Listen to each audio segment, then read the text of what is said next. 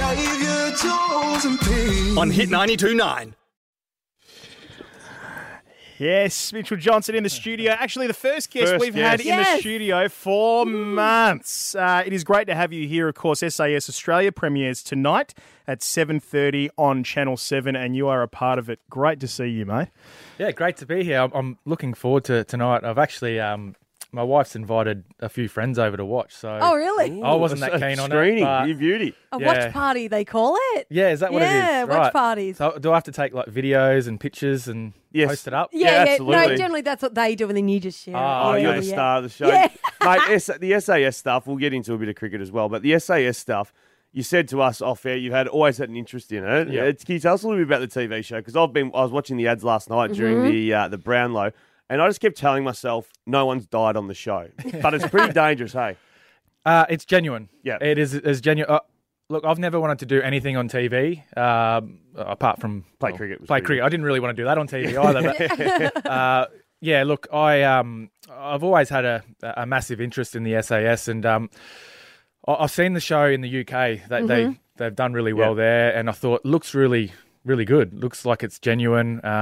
And basically when I was contacted to do the show, I was. Yeah, very much like this is for me. The only thing I wanted to do on TV because it looked so good, and it is. It's genuine as you get. There's no cutting. The 4 ex-SAS SBS guys that run it, they control the whole course, and they do it so well. It was a great experience, unbelievable experience. It broke me, but in a good way. I was going to say, like, obviously there's going to be so many moments throughout the season where, you know, you're either fearful for your life or, like you just said, Brokey, was there one defining moment that you can remember that you were just like, geez, that almost had me going, nah, I'm out? Yeah, there was. I mean, your mind is racing the whole time. Yeah. Because we still have a fair bit of time to think about what's coming up. So you start to... Oh, that's doubt the yourself. worst, right? It is. You know, we're in the back of army trucks, like traveling to and from places, and you're just thinking what's going to happen next. And everyone starts talking, and you just start to get in your own mind a bit. And I think that's just part of the whole process. But there was a part where on the course where we had our heads hooded. And which I was okay with, but then I was told to crawl through a small tunnel, and I realised I had a bit of a fear of claustrophobic. I was a bit claustrophobic. So, what a way to find out. Yeah. So, but that's the whole. That's part of it, and I expected those things to happen throughout the show. So, or the course. So, like I said, a great experience, but something I wouldn't do again. Oh, really? Okay. Once is enough. Yeah, okay. Honestly. Been there, done that. The term, did you lose any soldiers? You started, obviously, with a large group. Did everyone get through, or were there some people that just pulled out along the way? I assume no one died. Well, I mean, I was just assuming that was the case. You'll have to wait and see. Yeah. Well, It's like they say there was 17, but they started off with 20. Yeah. No, I mean, there's so much going on throughout the show, but look, you're not going to die. Like that's the thing. Like that's the thing you've got to have in your mind. You are going through a course, and there's people on the course watching us the whole time. So you are there is that safety aspect to it, to a certain extent. But you do get pushed to your absolute limits, and physically you do. But I think it was just the mental and the psychological games that were played all the time. It just adds up. You know, sleep deprivation. The food, just little things that they were doing. I mean, there was one part where we're eating lunch.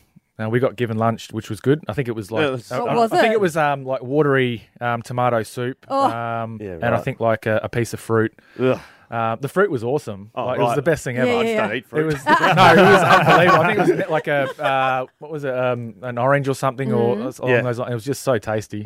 But we you sort of all those factors start to add up. But we were eating our lunch that day, and one of the DS, they call them directing staff, comes in and goes, okay, you got 5 minutes to get ready. Originally we had 45 minutes. So he just changed his mind. And so everyone starts to panic and rush. And so it's all those little games that they play with you that adds up. Mitch, Schapelle Corby. Yep. One of the, if not arguably, the biggest name on this list of people that's going to be a part of this show. Did you cross paths with her? Did you have a chance to talk to her? What was it like? Funnily enough, when I was unhooded, she was to my left. Sitting right next to you. Standing right next to me. And I was too scared to sort of look left and right, so I didn't really know exactly at first who it was. So she had said to me, what do you do? And I was like, I'm an ex-cricketer. Did you ask her what she did? What do you do? I asked her what she did, and she's like, I'm an ex-prisoner. And I had to look over, and I was like, oh, yeah. It's Schapelle. Yeah. You are. She had the backpack and she makes the clocks board now. And everything. Yeah. Look, there was, I think there was resin clocks. There was a report like that. You know, the cast were like, you know, mean and not happy with her, blah blah. Yeah. And I didn't see any of that. Okay. So, I had no issues. I feel like the reason why she's going to be so interesting to watch is because obviously since she's been released, like, you know what I mean, we haven't really seen too much of her. So I mean, I feel like a lot of the population will have only seen her in a jail cell.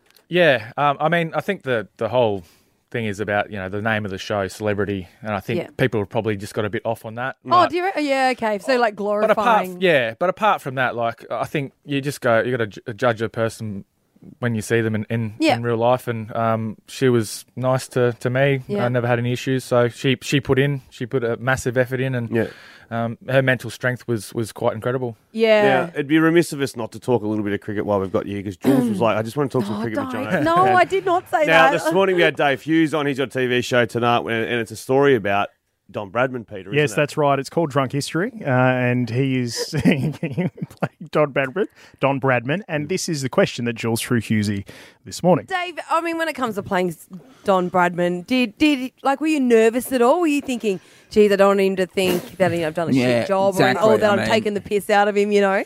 Well, he's dead, so I didn't worry about him. You didn't know that? No. He's been dead for some time now. He'd be complete. I'll be honest with you, okay? I'm not the biggest cricketer. Now, Mitchell Johnson, one of WA's greatest cricketers, Australia's greatest cricketers, you're actually at his funeral. You can confirm that you were at Don Bradman's funeral, and he has actually passed a little while ago. Yeah, we were invited. I was at the Cricket Academy at the time, so yeah, he was dead. Definitely. Oh, I kind of thought that when you guys were all jumped on me this morning and were like, he's passed away. But thank you for confirming. I wouldn't worry. Like, don't worry. I get so many people coming up. I don't follow cricket when I've met them, and so I totally understand. It's like watching paint dry. So. Oh no, Jules, come to the cricket with me for a day. I like watching it live, not so much on TV. I like being a part of the crowd and everything like that. That's Mitch Johnson, great to have you here. Very much alive, obviously. What a good first guest. Great first guest in studio. So thank you for being that. SAS Australia, which you're on, premieres tonight, 7:30 on 7. Good on you, mate. Yeah, brilliant. Thanks. It's 9:15. We'll check your roads and come back. Save your toes and pain. On Hit 92.9.